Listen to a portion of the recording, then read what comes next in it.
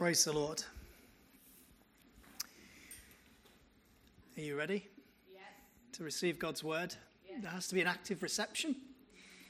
The Bible says, receive with meekness the word of God that's able to save you. And so there's an active part to play in the hearing as well as the communicating. We're on week 4 of the I am sayings of Jesus. This is I am the good shepherd. It flows on from last week's I am the door because it's in the same chapter, the same teaching.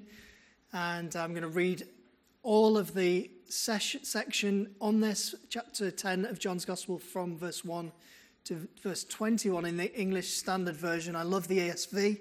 Two of my favorite Bible translations are, or Bibles published, are the Spirit-Filled Life Bible, which is a New King James Bible, produced with the editorial insight of Jack Hayford, who was in the church in Van Nuys in California, talked about leading and feeding. And the other one that I really like is the Gold Medallion winner of 2008, which is the ESV Study Bible. Very, very good Bible. And so I recommend the English Standard Version for many reasons, and particularly that one edited by John Piper and team in 2008, the gold medal winner. Very, very good study Bible, that one.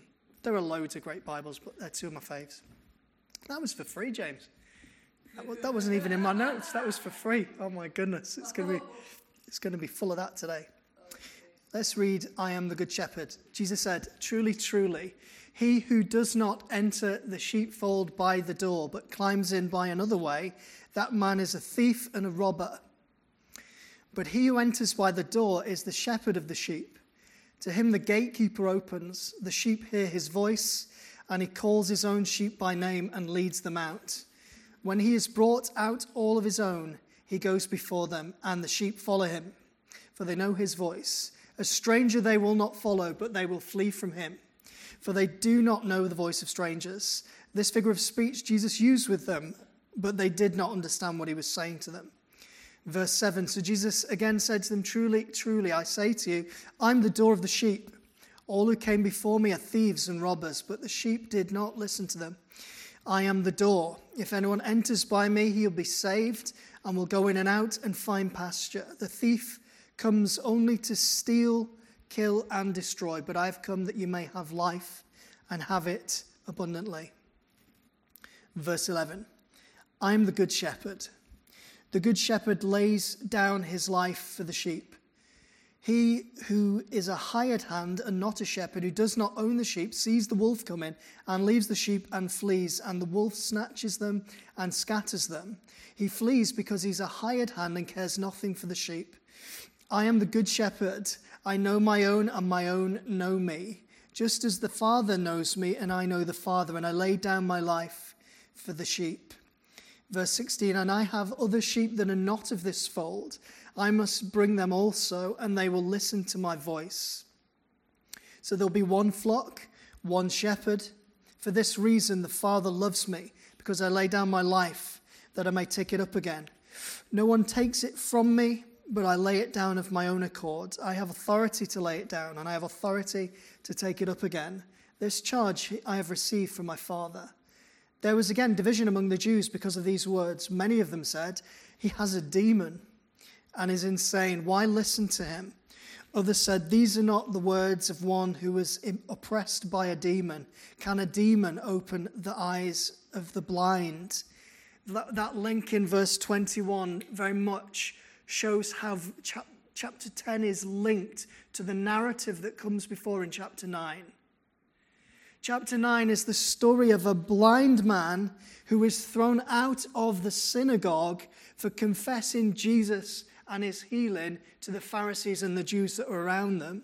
And Jesus in chapter 10 spins this teaching about the door and the good shepherd on the back of those events. In chapter 10, he likens the Pharisees to sheep rustlers.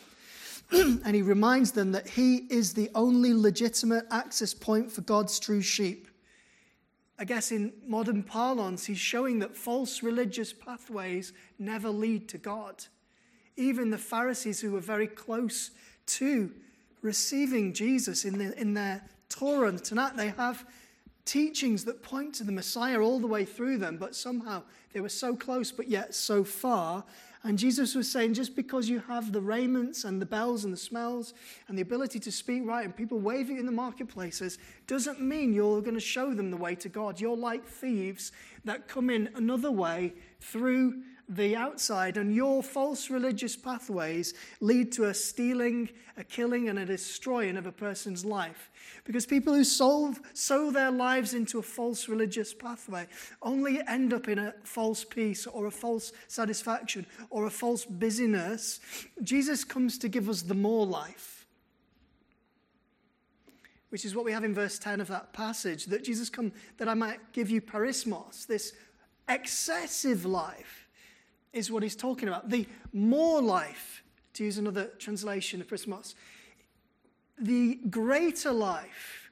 It's this sense of not just abundant, but it's like life beyond your wildest dreams. Now, the danger for us as Christians is unless we follow the true shepherd, who Jesus clearly articulates as himself in this, we can never know the lush green grass on the other side of the Trip Trap Bridge, and the troll will get us every time. Only the good shepherd leads us to the healthy places. And do you notice people said to me last week, Steve, did you preach on the door or the shepherd? Well, it's very hard because Jesus uses the language interchangeably, even in the section on the door. And whilst he claims to be the door, he also claims to be the one who leads the sheep in and out in that teaching. And the image there is of protection and provision. So what he's saying of himself is, I protect those who are my true sheep, and I provide for those who are my true sheep abundant life. But the good shepherd is the only one who can lead to true protection, particularly spiritually, and true provision, particularly spiritually, though we know Jesus' kingdom has much more in it than spiritual provision. So anyone who can bypass Jesus to get to people for false religious purposes in God's name is a false shepherd. And we talked briefly last week about things like the Crusades. We talked about the Jewish idea of one of the 10 Commandments, which is don't use the name of the Lord in vain. It's basically misusing God's name for different purposes than God would want to be represented. It's like wearing a badge of Yahweh on your top and saying, I'm doing this for Yahweh, but Yahweh's not in that particular business or enterprise. And there's lots of that, and it will all come out in the wash on the last day. The Lord will judge the living and the dead. And we will all give an account to God. Christians as well. It says that for the things done in the body, whether good or evil. Now, does that mean the Christian will lose their salvation? Personally, my theology says no.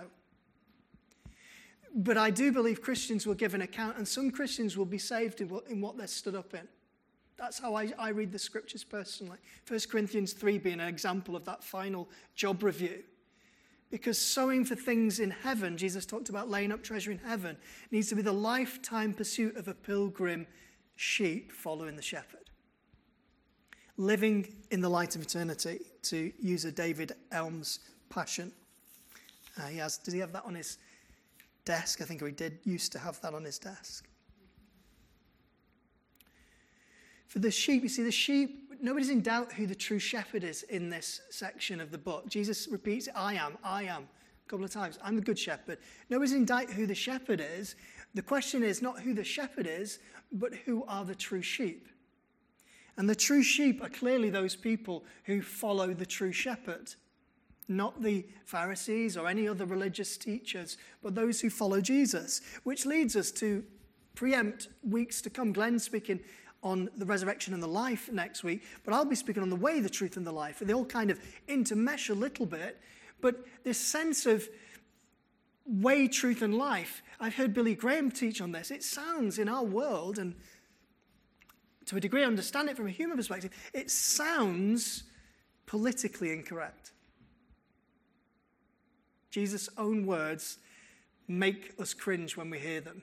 I am the way, the truth, and the life. Now we'll go deep. I don't want to go into that. But Jesus said something there that our world will not swallow. That is so politically incorrect in our world. Which shows the spirit of the age, the zeitgeist, the spiritual ghost of the world that we follow. This is the spirit of the world, that they would reject the idea that Jesus is the only way, the only true shepherd, and all who follow him are true sheep. I was with an alcoholic in the week. I pray for him every time I see him. Every time I drive past, I pray for a good few minutes, even after I've passed him. He's had a miracle. He's had a significant miracle when I've prayed for him. We were on the way to the airport to the Isle of Man, and he was stumbling past us. He was not drunk, but he was in pain. His arm was literally out the socket. The kids were in the back. Rachel was in the front. And I said, Rachel, I feel I've got to stop. She said, we're late for the airport. Don't stop, Steve, we're late. I said, I've got to stop. We stopped, and I prayed for this man, and his arm, in the moment, went into the socket, and all his pain left him. And Rachel was like, because she heard the noise, because he leant over Rachel to be prayed for. And so I'm speaking to him this week, remembering that event. He walks past my house. The timing of the Lord when you walk a dog. I wish I'd known about that evangelism tool 20 years ago, because, oh my goodness, Scout's not yet saved. I'm trying to teach him a good foundation first so he can accept Jesus. One day he'll be grown up to be a true pastor's dog that can say the Lord's Prayer. Woof. One day I'll teach him to pray, as the Lord taught us to pray. But I'm there with this guy, and it's just the perfect time. This guy is by the hedge, and he knows I'm going to speak to him. He's got that look in his eye. He just knows he's going to get it from me. I've caught him sometimes with big glasses of white wine and said, come on, pour that away. Jesus wants to set you free. And he quickly drunk it. It's because he thought I was going to take his wine off him. But on this occasion, he was in his right mind. He wasn't drunk. And I just went in for the hug on him. And he smells. He's dirty. He lives in a hovel. And I held him. I was actually worried, human side of me, worried that he was going to pick my pockets. Thought, I forgot my pockets, can't remember. Don't take my stuff. Holding him. The Lord and Steve, all in one moment. And in that moment, he came to the realization that there was a heaven, there was a hell, there was a judgment to come, that he needed to repent of his sin and follow Jesus. We went through the gospel again. I think I've been through with it before. And he said, so you don't believe that all religions are equal and they all lead to the same place? I said, no, I don't. He said, I knew you were going to say that. And in that moment, I know I can feel it. He was a step away from giving his life to the Lord. And I said, do you want to repent of your sin and give your life to the Lordship of Jesus? Do you want to surrender to Jesus? He's a Catholic man, has a crucifix on his wall. And he stepped back. That, by the way, is a sign. Body language. They're not ready. He said, oh, it's a big thing, that, isn't it? I said, it is a big thing. It's your whole life. What's my point telling you this story? It is a common mindset that people politically, so in a politically correct way, think it's legitimate to say all roads lead to Rome. But it is illogical. They cannot be the same pathway.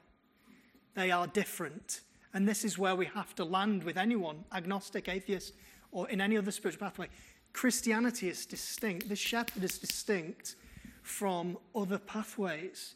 So when Jesus in the Bible gives this unequivocal stance that I am the only way and I am the true shepherd, and you climb in as a thief and a robber, as a spiritual religious leader, deceiving people another way, then as Christians we've got to hold fast to that and not try to accommodate everyone in our interfaith gatherings, which some church leaders do, would you believe? It's okay to have friends from other faiths and love them, but it's not all right to say that they're the same thing. So that was last week. Where's my little clicker? I'm glad Charlotte's back from India, because she might be able to remove that "where's my little clicker" phrase. I've just done it again. It sounds better on the on the podcast. So let's look at the verses that are in view for this week. Verses 11 to 21. I'm going to come into that again in a minute. Verses 11 to 21 shift away from the image of the sheep rustling Pharisees and access to abundant life through Christ the door to the new image of the Good Shepherd. which Christ identifies as himself, who lays his life down for the sheep. It's self-evident who the shepherd is in this passage, so the teaching which John recounts is more to do with who are the true sheep than who the one true shepherd is. True sheep hear the voice of the good shepherd and know the shepherd well, according to Jesus. These sheep are not Jews only, that's his point in teaching. He said they're Gentiles as well. He's revising their thinking on the fact that he's saying, it's not just like the blind guy who's one of you, it's people beyond this flock who should be saved as well. So I have sheep who are beyond this fold, which speaks of the expansive mission of God. I'm going to go into 3 points now. There are 3 points in this. The good shepherd, number 1, lays his life down for the sheep. That's in verses 11 and 14. The true sheep know the Lord, point 2, and the shepherd knows them. And 3, there are true sheep who are from the Gentile world as well as the Jews, is Jesus' teaching in this section. So let's look at that and try to journey with me through that on the right-hand side there. So number 1, Jesus lays his life down for the sheep, for salvation. Jesus said in verse 11, I'm the good shepherd. The good shepherd lays down his life for the sheep. There are many times when both myself and other elders in this room will have laid down their life, even on this local congregation, for the benefit of the sheep. I can think of a number of occasions which stand out to me. In my experience, one occasion, I can't tell you the full details of it, but I went to rescue a man that was about to commit serious violent crime, but he was due to be baptized. I'd heard on the grapevine, it was muted, that he was going to commit serious crime that would have injured himself and others. So I went into a locked flat and rebuked him for his spirit that he was carrying and told him to repent of his sin.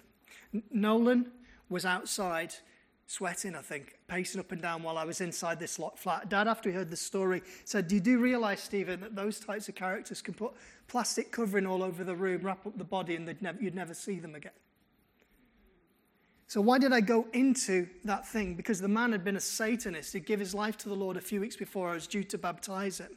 I'd seen the man who was a Satanist change his black eyes to blue eyes in one moment. He'd been saved, but he was going to commit serious violent crime because he was linked to drugs gangs in Liverpool in his past, and they were out to get him. So it was get them or be got. So as a shepherd, I, in that moment, heard the Lord say, when this person didn't turn up for a baptism, go and see person X, I'll not give you his name. That's all I heard that day. I went to Skem Church, came over to me, somebody said, he's not just bottled his baptism, he's going to do something terrible. I'll not say what it was. So I asked the Lord to say that he would protect me on that day. I heard nothing. All I'd heard that morning was, go and see person X. That's what the Lord had told me. And I kid you not, on that day, on the car park outside Skem Church, I considered this, and this is true as God is my witness. I said, in my mind's eye, is person X's life worth yours? I genuinely went through that thought. This is risky. Because I was told if I took another elder, they wouldn't open the door to me in the locked flat. So Nolan was outside sweating. I went in. There was expletives on the stairwell. Nice way to greet your pastor. And then I rebuked him for his sin in Jesus' name and told him to repent of his sin. His dark eyes were back. This is shepherding. It's not just about making people feel nice. It's telling people off sometimes. He sat down, stared at me for 4 minutes probably. It felt like half an hour. I said, repent of your sin. Repent. Are you going to repent of your sin? And he nodded.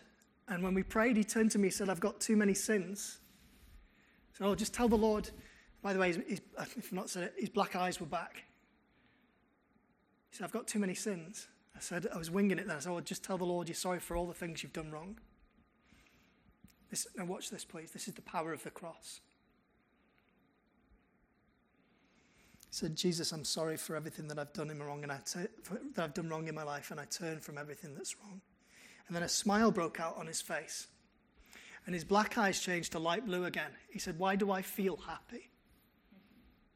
I said, because sin makes you miserable. Did you see the power of the cross?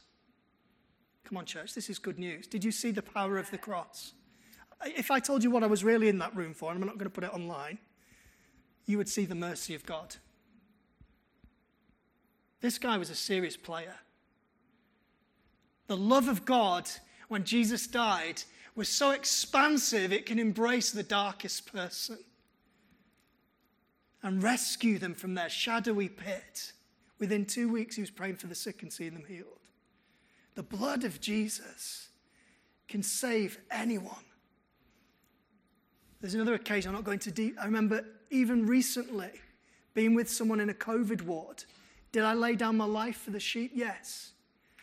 I was considering whether I should go. They were dying of COVID. I was 8 hours with them in a small room whilst they coughed to their grave. I might even edit this one out, but this is the truth. I was nervous about going to that hospital. Why were you nervous, Steve? Because I've got a history of quite serious asthmatic symptoms. I put myself in that place because I loved the people at my own personal risk. Now, before this becomes about self-glorification, I want to make you smile. Because anything that I have done, and there are better shepherds in this room than me, wonderful pastors in our eldership,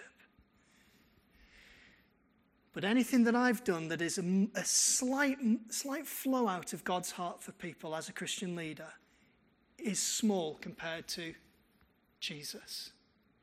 And my explanation of shepherding, flowing in the stream of Jesus, is like Mel Gibson talking to Jesus about how tough it was as a pastor. Oh, Jesus, I've really sacrificed, Lord. Look what the Lord did. If you didn't spot it, I'm taking your eyes off me. I'm pointing to someone who is the good shepherd. Look what the Lord did. You see, we romanticize. Oh, look at that artwork. It almost looks like Hollywood beauty. It's almost decorative, the crown of that painting. Glad there's no kids in the room. Look what the Lord did.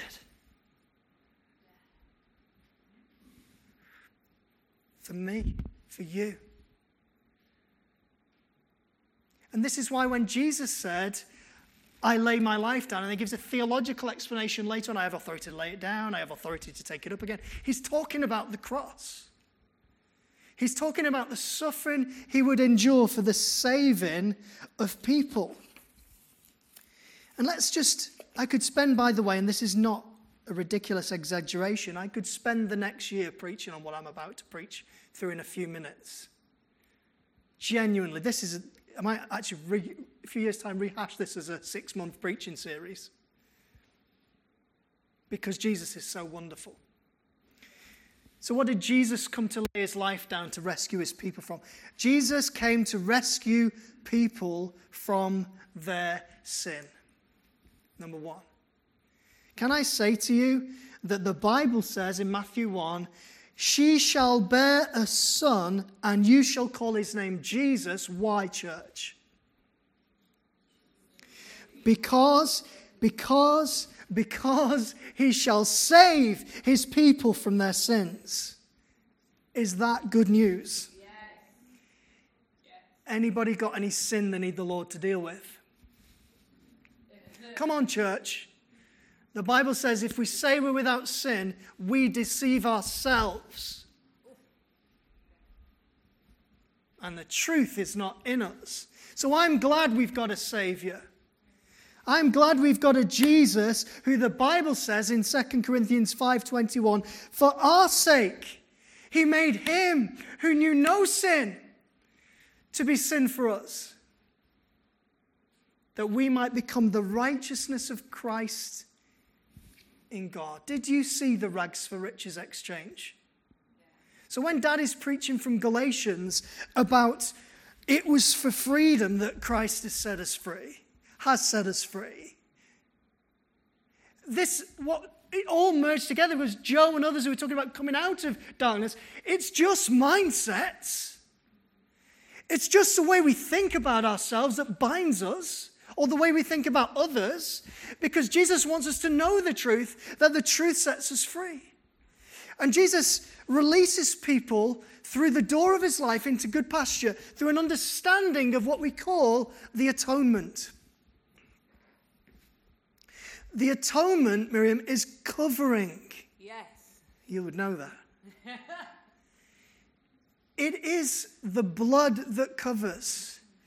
It is the covenant we have with God the Father through Jesus Christ the righteous. It is, I am right with God through faith. If you have faith in Jesus today and his blood, you are right with God through faith. If your conscience does not condemn you, you are right with God. That's why conscience is important.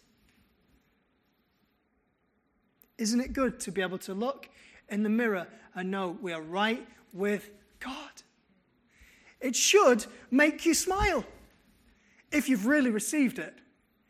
Because the Bible says, happy are the people whose God is the Lord. And blessed is the man whose sins are covered over, whom the Lord does not impute unrighteousness to. Forgiven sinners. Jesus came to rescue us from sin. Jesus also came to rescue us from Satan and the demonic. Didn't he? Yes. Didn't he? I wish the church of Jesus Christ understood the finished work of Calvary as it relates to dealing with Satan and the demonic. Now, I hear a great difference in pulpits between over-the-top prideful confessions, like I'm going to give the devil a thick lip, which is just ridiculous, frankly. And, brother, I went to a mind, body, spirit fair once, and I was told to drip red juice with blood around my stall to protect myself. All the witches that would be in the room. I'm trying to be respectful to the person that recommended that to me. Why? As Reinhard Bonnke said, we're not the hunted. We're the hunters. I love the way Bonnke used to speak. And I've not got time to tell you what happened at the Mind, Body, Spirit Fair. They're not coming to us. They're retreating from us. Because the Bible says, did you read it? I'm sure you have, in Colossians 2, he has disarmed all principalities and powers. Did you hear that? He has disarmed all principalities and powers and made a public spectacle. How did he do it? How did he do it? Colossians 2:15. Triumphing over them in the cross. So when Jesus in John 19 says, tetelestai, it is finished, it is perfectly perfect, it is completely complete, it is the dawn of the new reign of the second Adam. It is the stone table broken in Aslan's world. Yes. It is a risen lion. It is a new church dawn. Yes. The King is risen. Yes. And because the King is alive, we are on the run. I once went to a house clearance to an unsaved person. I was the only vicar they knew, this unsaved household. They had poltergeist activity, objects being thrown around the room, footsteps on the landing, smells, wind when the doors were shut.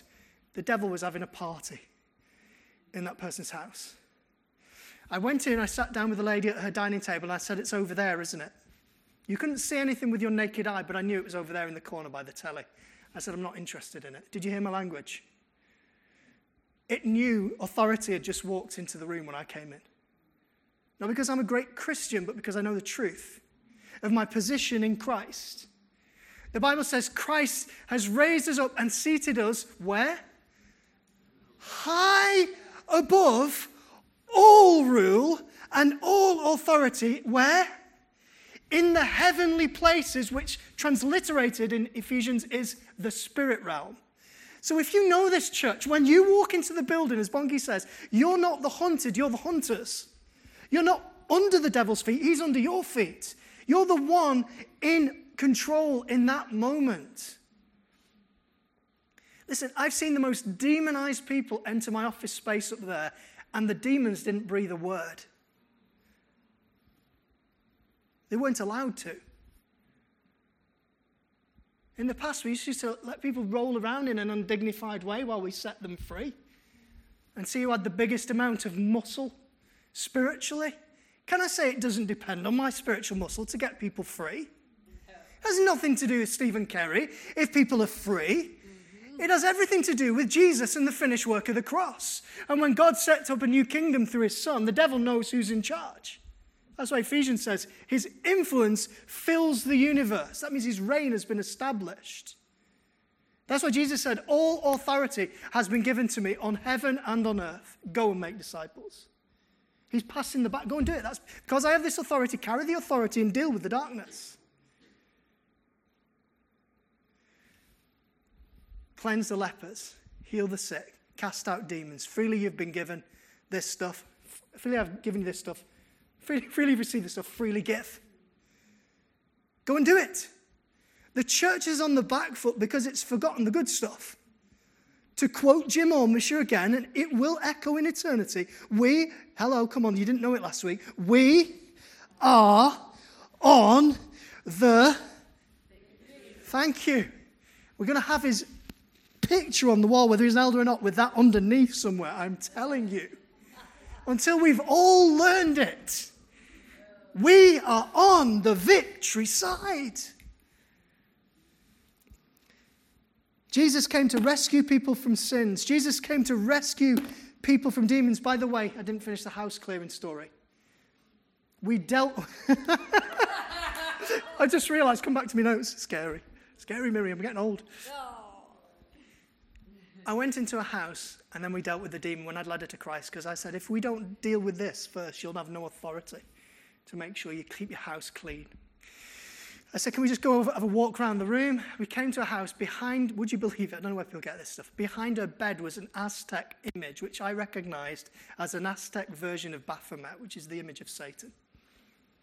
Over her bed, directly over the demon that was in front of the telly that used to appear and do pantomime stuff to terrorize her. So I said, that needs to go. First of all, we cleanse the home of other stuff, books, occult books and other things. That needs to go. As I picked it up, I felt the enemy follow me down the stairs, looming over. We put it in the bin. She put it in the bin, actually. Smash. Her unsaved daughter came to the house the following day. Mom, your house feels really light. Unsaved daughter.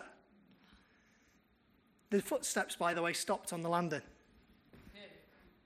As did the smells and the wind. She was completely delivered. Why? Because we have authority. Even the smallest Christian, even the child, can cast out devils. The enemy knows this. It's hidden from the church. I could tell you so many stories of people being set free, but we haven't got time. Jesus came to rescue people from sin. Jesus came to rescue people from Satan and demons. Jesus came to rescue people from circumstances. Church, many are the afflictions of the righteous, but the Lord saves them, as I said last week, out of some of them. I can see he reads the Bible. People are like, it doesn't say that at all in the Bible, Steve. It doesn't say that at all. It's just thumbing through it violently. Many are the afflictions of the righteous ones, but the Lord saves them out of them all. Jesus also said, in this world, you will have trouble. But you can take heart. I've overcome the world. How, Jesus? I don't get it. I don't want trouble. Well, listen in. Jesus calls us to listen in. And he would say this to us. I was just passing through.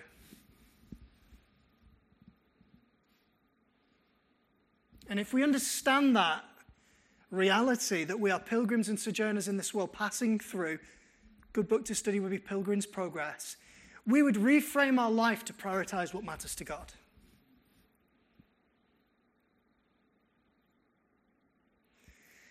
Pilgrim, you are precious to God. He knows your pain and he cares, but sometimes for a mysterious reason, he just allows it.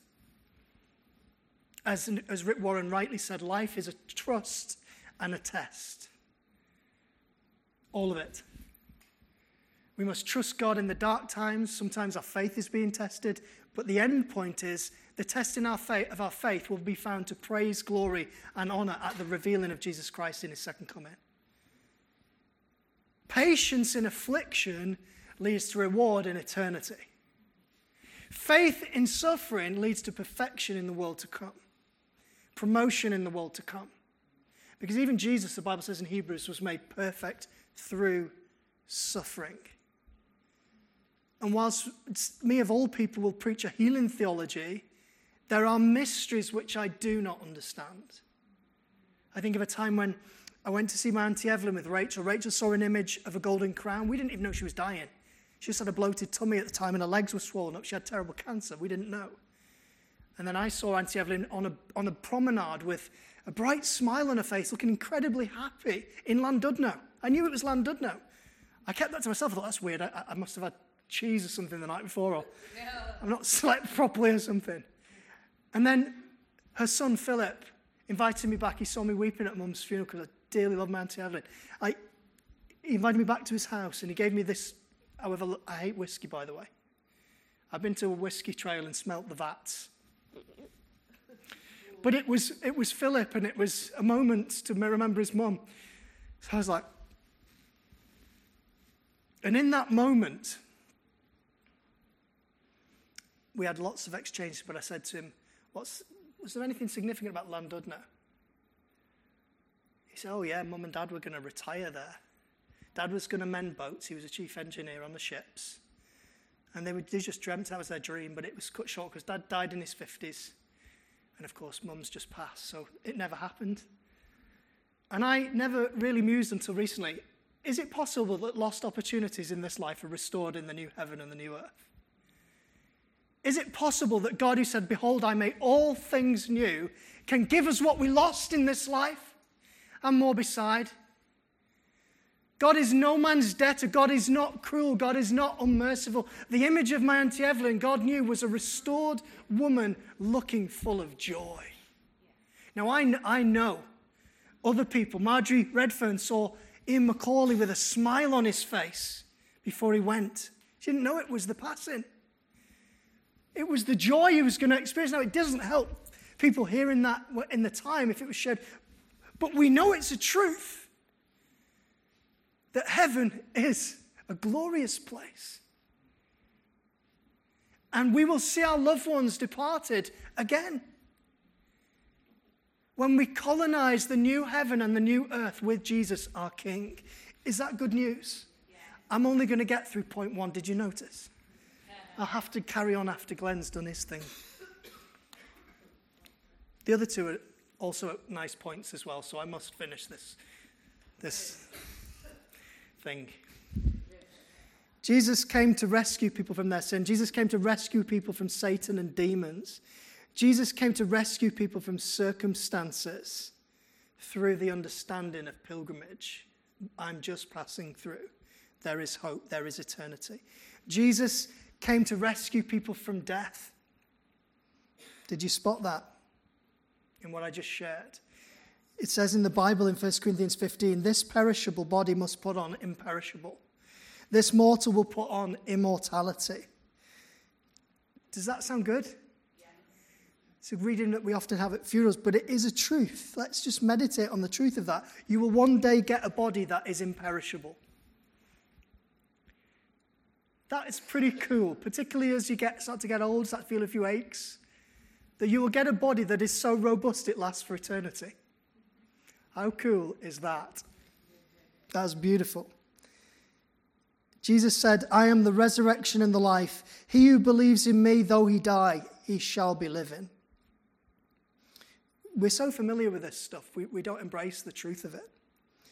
But it has now been revealed through the appearing of our Savior, Christ Jesus, who has destroyed death and has brought life and immortality to light through the gospel. Immortality. It's beautiful, isn't it? Jesus came to rescue people from their sin. Jesus came to rescue people from their circumstances, from Satan and the demonic, from death. And Jesus also came to rescue people from hell. There's a common misconception that Jesus never talked about hell, particularly outside the church. This is false. In fact, Jesus talked about hell more than any other figure in Scripture. He even talked about hell more often than he spoke about heaven. There's also a misconception that hell is only mentioned in the Old Testament. They don't believe it could be mentioned in the New Testament because, of course, we preach good news. That's not good. Even that alcoholic this week, he said, surely that's harsh, isn't it? Eternal judgment. And we talked about the mindset of God towards sin and the justice of God and the mercy of God. But we can't stop preaching the truths that Jesus gave us. There is a heaven, there is a hell. Matthew 8:12 tells us the children of the kingdom, he's speaking there of the Jews, I believe, in the teaching of the healing of the centurion's servant. The children of the kingdom will be driven out into the darkness, where there will be grinding of teeth.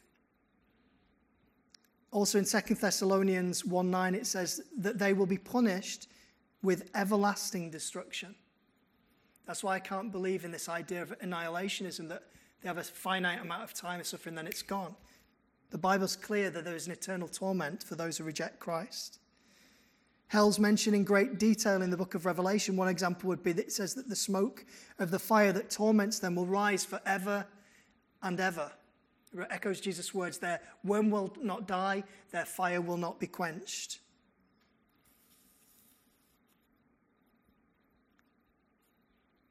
Jesus said in his own words, I tell you the truth, my friends, don't be afraid of those who can kill the body and after that do no more. But I will show you whom to fear. These are Jesus' words. I will show you whom to fear. Fear him who, after your body has been killed, has authority to throw you into hell. Yes, I tell you, fear him. Not believe in hell, whether you're a Christian or not. There are Christians who don't believe in it. I remember Rob Bell producing a book called Love Wins. Rob Bell was an amazing Bible teacher, and he was just a sense of idea that all roads get in. Hell's not a real thing, and everyone gets saved through the cross. It's such a destructive and a lying doctrine because there are people on fast train to hell and torment. And to hear this sounds depressive to the Christian ears, but it should motivate us to mission. It should motivate us towards rescue. It should motivate us away from being inward-facing to be outward rescuing.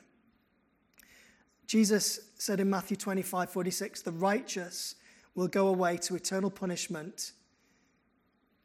The unrighteous will go away to eternal punishment, but the righteous to eternal life. He's unequivocal.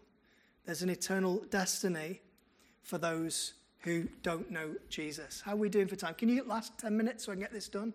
Your last 10 minutes? I'll do the next 2 in 10. If you believe that, you believe anything. I'll do my best. That means I don't, and that's why I can stick my program then. Second point.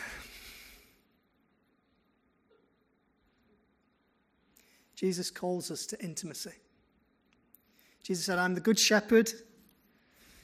I know my own and my own know me.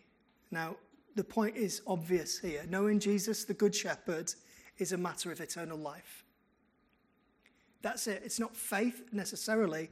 It's knowing him experientially. Jesus said in John 17:3, this is eternal life, that they may know you, the only true God, and Jesus Christ, whom you've sent. Now, I was reading my friend's Facebook yesterday. He's an apostolic leader in South Africa who leads hundreds of churches. And he wrote this, if you can read it. He said, and his title were, I know God. Wow, what a statement this is. Recently, I was challenged by an atheist, agnostic friend of mine about the arrogance of faith. In the conversation, I realized that while I am in the only true faith, that my relationship with God is no longer based upon faith, but actually upon knowing him. Here's my response to my atheist friend, this apostle wrote. I know God. Yesterday, I heard his voice. My life is full of him. I don't have some blind faith, and I don't need to guess. To say I'm convinced is too weak a statement. I know him who made I know him who made the universe. I know God better than I know you. In the same way that I don't need to be convinced that you exist. I don't need to try and convince myself or have faith that he does. Because like you, like I know you, I know God. But I know God better. I hear his voice daily. I see him respond and move in my life and in the life of others. He tells me what he wants. He tells me things about myself and others I do not know. I did not know. He leads me daily through my day. I sense and feel his presence. My friends who know him also hear his voice. And when we're together, we'll all hear him saying the same thing to us all. A friend of mine was touched a few days ago and was raised up from his deathbed with a medical miracle just because we asked God to heal him. He even knows everything about me, but I do know the one who created this universe and who knows all things. I know him better than I know you. The Bible tells us that my experience is not unique to me and that all who come to the true faith will not need to have just faith, but that we will come to actually know God, the one who made everything. And he quotes 1 John 2:14. I write to you, fathers, because you've known him who is from the beginning. Now, that experience of one Christian might trouble some who are not quite there yet. Remember, he's an apostolic leader. But there are flavors in that you should have in your experience. One of the experience of God in your daily life should be a truth for you. Not knowing Jesus is a matter of eternal judgment. Knowing him is a matter of salvation. Do you remember in Matthew 7 it says, depart from me, I never knew you. Do you see what's important to God? It's the experience of the Lord. And the thing that concerns me with that passage is the people in question casted out demons and did many signs and wonders in his name. And Jesus throws out those who don't know him. Do you see the priority of intimacy to the Lord? To know the Lord? Really know him experientially? I don't need to expand on that. Let's go to point 3.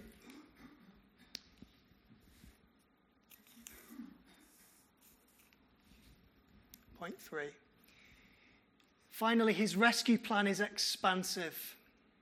Jesus said, I'm the good shepherd, and I have other sheep that are not of this fold. Now, what we must glean from this is that Jesus is calling the church to carry his heart for the nations. Because God beats for the scattered children of God, and we must adopt his heart. Listen to John 11, the chapter after we're reading, where Caiaphas, the high priest, speaks up talking about Jesus saving the people, the Jewish people, from their sins. And it says in verse 51 of John 11, he did not say this on his own, but as high priest that year, he prophesied that Jesus would die for the Jewish nation, and not only for that nation, but also for the scattered children of God, to bring them together and make them one. Do you see God's heart in the same passage? God wants to rescue much further than the Jews, all the nations. And what's his final end goal? To bring them together as one. Do you see the priority of unity after intimacy? I can see you fading now, so I'm going to really try and land this quickly. Unity and intimacy. And the two are very much linked. When the church are individually intimate with Jesus, unity happens. I heard a story of Jonathan Kent, and I think the same story from Jim Ormisher. When renewal and revival seasons happened, different testimony, same idea. Churches where there was conflict, where there was division, come into unity when the presence of God starts to manifest. Because sin can't reside in the presence of God. And people get that unity that makes us intimate and then causes us to reach out with God's heart for the scattered children of God. Spurgeon said this about needing to have God's heart. Have you no wish for others to be saved? Then you're not saved yourself. Be sure of that. It's very challenging language, isn't it?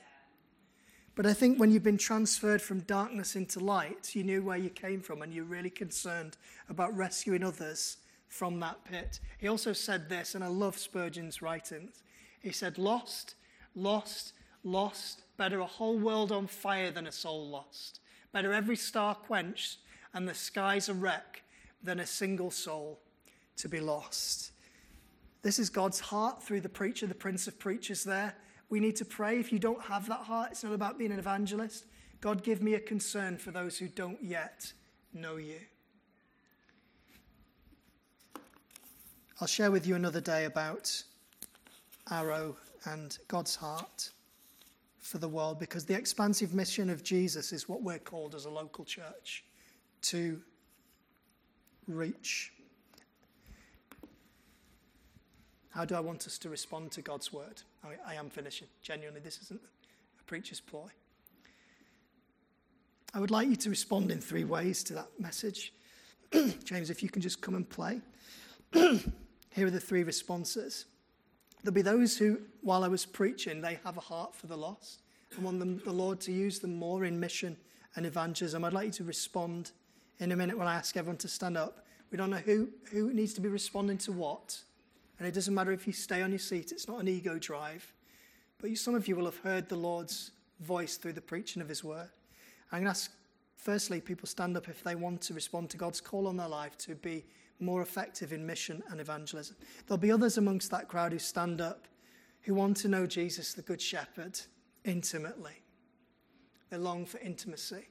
There'll be other people, third one, who stand up, who need the Lord to save them.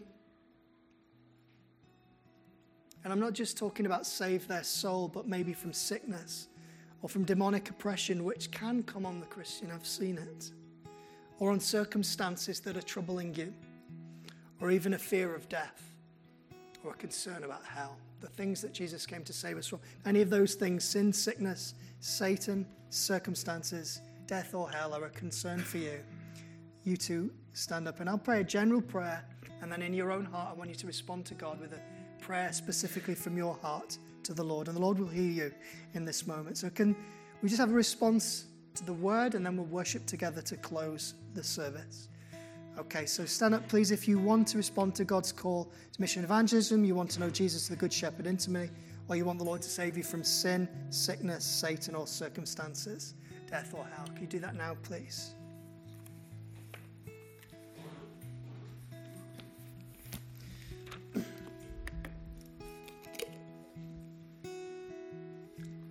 So, as you just stood up then, I heard the Lord say to me, my word is a light. I feel like the Lord is saying to people in this room today, you carry the light. And I feel like the Lord's saying to me that you have underestimated your potential. This will go right into the heart of some people right now. You have underestimated your potential to be effective for me. You've underestimated your potential to serve me and what can be achieved for me. But I have come that people might have life in all its fullness. And I give you light through my word. What will you do with that light? What will you do with that light that you carry? How will you serve me with the light of my word in your heart?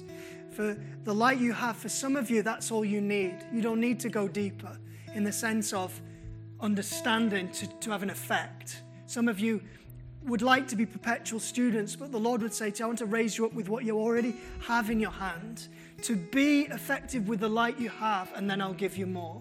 God calls people out of the shadowlands this morning. This has been the theme of the service. God calls people out of the shadowlands into a place where they know their effectiveness. They know their position in Christ. They know the light of the word they carry. They know the impact they can have because God is with them, not because they're good enough, but because God is good. And he's with them and for them. Doesn't the scripture already say that? God is for you. Who can be against you? So as the Lord calls you out, some of you out of the shadowlands of the past, that's been the theme of the service, it's time to consecrate your heart to the Lord again and realize that God has a bright future for you. There isn't anyone on planet Earth who follows Jesus who has not got a bright future. It is impossible for a follower of Jesus to not have a bright future. And so the Lord calls you into partnership this morning, into a stance of effectiveness with the gospel through your response to the scriptures, the way you apply them to your life, the way you carry them into the world. Father, I pray in the name of Jesus that you would breed an effectiveness in this church amongst everyone, from the children through to the very elderly. Lord, I pray that you would take us beyond what we thought we could achieve in God to a new season as a church. Lord, I pray that this new beginning that's been spoken of prophetically today would become more than just something muted, but something that has a concrete outbreak Lord, we pray for revival, Father, but not so we might have an experience of God only, but that we might be intimate with you and love you and be changed to be in your image. Lord, that others might be drawn into the light of the kingdom of God through the burning torch of your presence amongst us. Father, we pray for the beacon on the hill moment, Lord. We pray for the revival of your presence in this house, Lord. We pray for heaviness to go in Jesus' name. And Lord, that the neglect of the scriptures in this house would be an end today, that we would take up the scriptures every day and we would ingest it, not because that's what Christians should be doing, but because the scriptures are light for the perishing world. And Lord, I pray today and every day we'd love you more. Every day, more and more, Father, grow in our love for you. Lord, call people to the mission field. Call people deeper into evangelism. Call people into intimacy deeply, Lord. And save people from their sins, their sicknesses, and Satan's strongholds in Jesus' name. Thank you, Lord. Thank you, Lord. I feel like this morning, it feels to this day really heavy. And the Lord says to you, I hear the bleat of my sheep. And I really am hearing that bleat right now. I feel like the Lord would say that. I hear it. And I am a kind shepherd. And I will come to you. So continue to pray, continue to believe. I have heard the bleating of my sheep, says the Lord. Thank you, Father. Thank you, Lord. I believe in the years to come, the Lord would call us to give more than we've ever given before. All of us, in different ways. Because the need is so urgent that the world is about to break into in the decades to come. This is a year of revival, but it's also a year of tremendous challenge for the church. The enemy is not going to allow a fire to burn without throwing water in our direction to put it out. But God would take us into the new dawn. He really would. And that's a corporate and a global thing of the Spirit, I believe. So let's believe the Lord for that, because it's good what God desires to do in the nations. Thank you, Lord. James, can you just finish with a song with us as people pray and worship in their own space? Thank you.